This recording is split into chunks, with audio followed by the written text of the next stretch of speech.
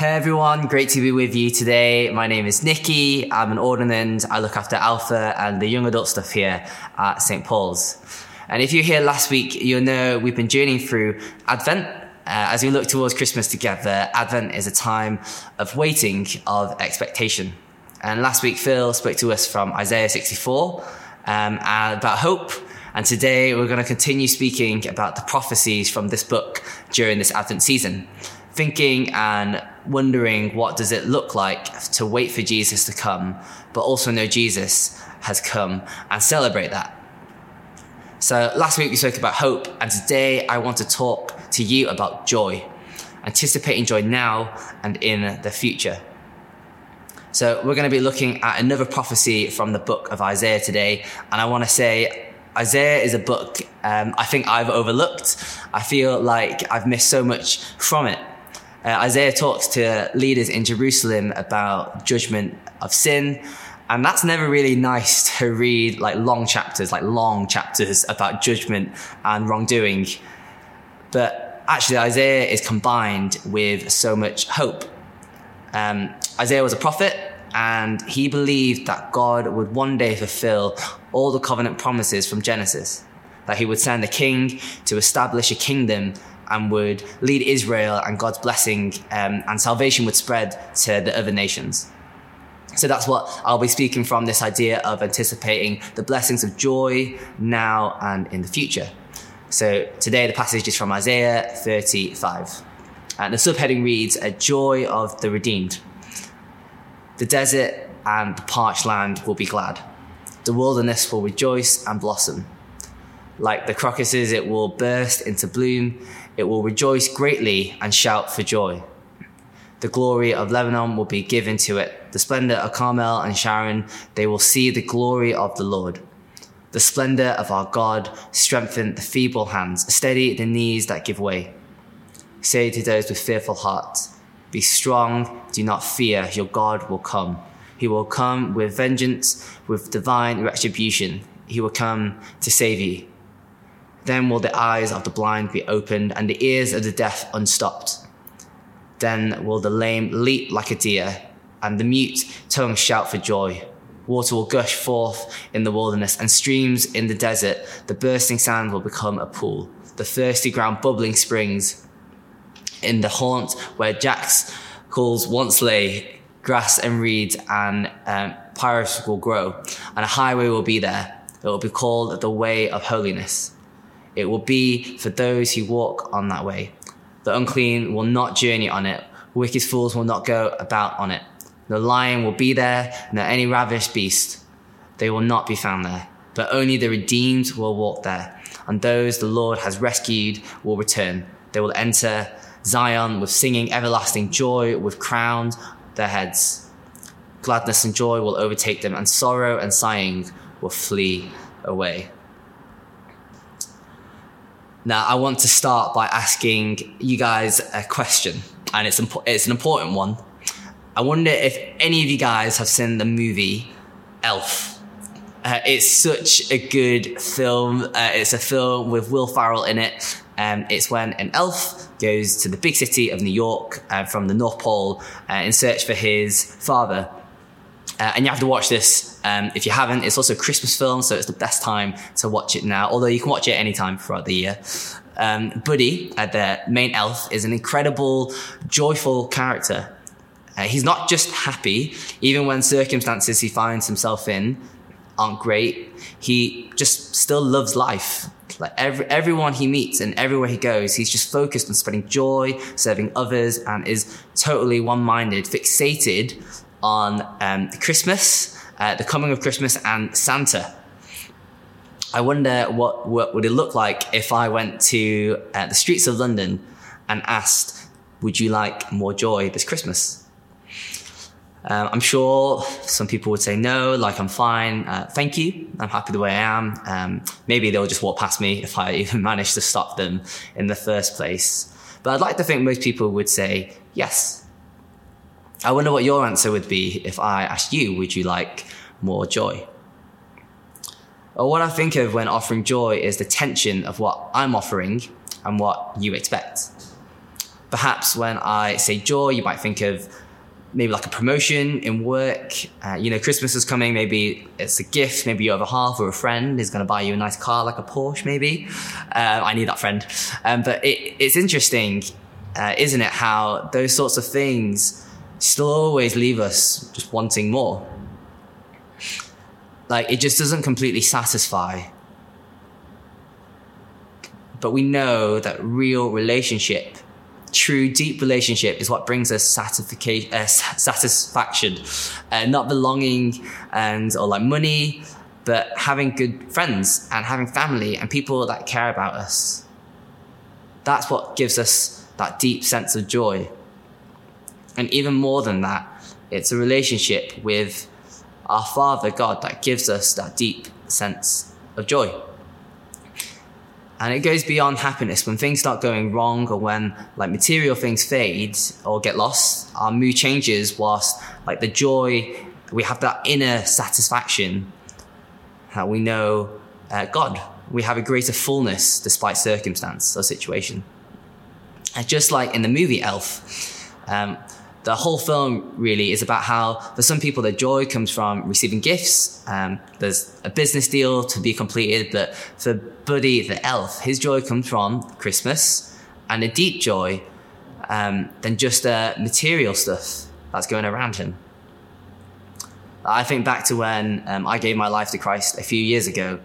I was told the narrative of Jesus being a gift, and in accepting him, my life, I would have so much joy and freedom in my life, and life to the full, as it says in John 10:10. And that is true. You can expect that here and now. That gift of joy is offered to you. Maybe you know that feeling of accepting Jesus into your life and how amazing it is. And if you haven't, you can. You could do so today. I was so captivated, and I knew whatever I wanted to do and whatever I'll be doing or where I'll be serving Jesus and worshiping him. I was so expectant and had this fullness within me. But actually, it still wasn't how I expected it to be. It was a difficult journey, and it is still a difficult journey to be a follower of Jesus.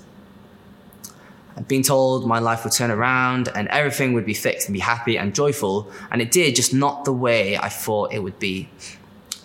Relationships continued to break around me. I looked around, and the image of suffering in the world kind of heightened. Addiction stayed for me, and feelings of emptiness every so often still just gnawed at me again. Even when I moved to London a few years ago, I moved from Manchester from graduating. I had a very settled life there. I had a lot of friends. I had a girlfriend, great job, family close by. But when I moved, I felt like a lot of those things began to slip away.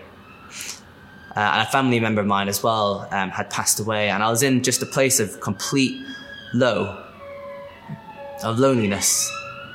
And perhaps you know someone, maybe throughout this past year, it's been difficult.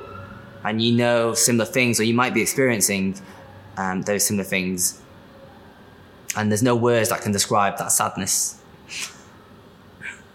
Yet still somewhere I knew that I clung to this joy that I had in God, that he is all I needed. And Jesus does offer and promise us joy and life in all its fullness now, and a taste of heaven on earth. But that still, unfortunately, doesn't mean that we don't get hurdles our way or barriers. But we all, in some way or another, we're facing suffering on this side of heaven. And that's the real tension, isn't it? Experiencing joy that we experience Jesus brings and tells us, yet continuing through tough times. We all wait for the time where we know everlasting joy, and when sorrow and sighing will be removed, which is what it says here in this passage in verse 10 at the end. For God's people in this text, we read from Isaiah, as they were being taken into exile in Babylon, they could look forward with anticipation and expectation to being rescued by God and brought back to freedom in Jerusalem. That is their joy for now. Yeah, I think that this is the picture in Isaiah. What he's saying is there's something far bigger than just a return to the physical homeland place of Jerusalem. This is a prophecy of God's people returning to their eternal homeland in heaven. If you look at the passage, you'll notice Isaiah writes about like 30 times will be or shall be. It's a future belief, a future hope. Isaiah paints a picture for us in verse 1 of a scorched desert. But then he anticipates how that desert will be transformed into a garden with bubbling springs and blossoming crocuses and grass and reeds and flowing rivers. I had to Google what crocuses are.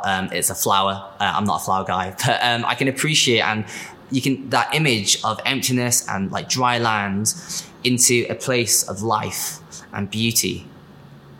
Isaiah writes on, the ransom of the Lord shall return with song and everlasting joy. They shall obtain joy and gladness, and sorrow and sighing shall flee away. And that's what we long for. That's what we all long for. And the eyes of the blind will be open, ears of the deaf unstopped. Lame will leap like deer, mute tongues shout for joy. Water will gush forth in the wilderness and streams in the desert. And just like the people of Israel, as we are anticipating joy for the future, as we are awaiting the Christmas season as well, how should we wait? Well, Isaiah gives us 2 commands on how to wait. So number 1, it's be strong. It says strengthen the feeble hands and steady the knees that give way. Say to them that are of fearful heart, be strong. And the second command is right in the same verse. Do not fear. Your God will come. It's a command to be strong. Fear is not an option. That phrase, do not fear, is in the Bible 365 times. Kind of like God saying once a day, every day for a year, be strong and have no fear. Now, saying that is a lot easier to say than do. You can't just suddenly just be strong and not be afraid. Like I'm afraid of pigeons, and no matter how many times people say like, don't be scared, like I'm scared. And it makes it worse when people say, don't be afraid. But just like in Elf, Buddy, he has no fear, does he? He isn't afraid of what might happen. He isn't afraid of what people think of him. And the reason is he has relationship with Santa. He knows him. He shouts in the middle of the toy store, doesn't he? Santa, I know him. And from that place of relationship, knowing the person he is looking forward to seeing, he finds total and complete joy, which helps him to be strong and have no fear. And in the same way, how can we have no fear to be strong? Well, we need to have relationship with God. Just like we've been talking about in the discipleship series, when we have intimacy with God, it comes from that place that we begin to change. The reason you can be strong and have no fear is that God is going to be with you. He is here now. When Isaiah was saying this, he was painting Jesus. He's saying God will come, and we celebrate Jesus has come, God with us. And we know him in the desert now, and we're in one. As I look out, the world is broken. Everything we see on the news, it's weighty, it's sad. And in this season, we can take time to remember, but also to celebrate, to find joy in the story of Jesus coming to be with us. And it's from that place we can do what Isaiah encouraged the people to do. We can be strong and have no fear because we know our God is coming to save us. In Jesus' name, amen.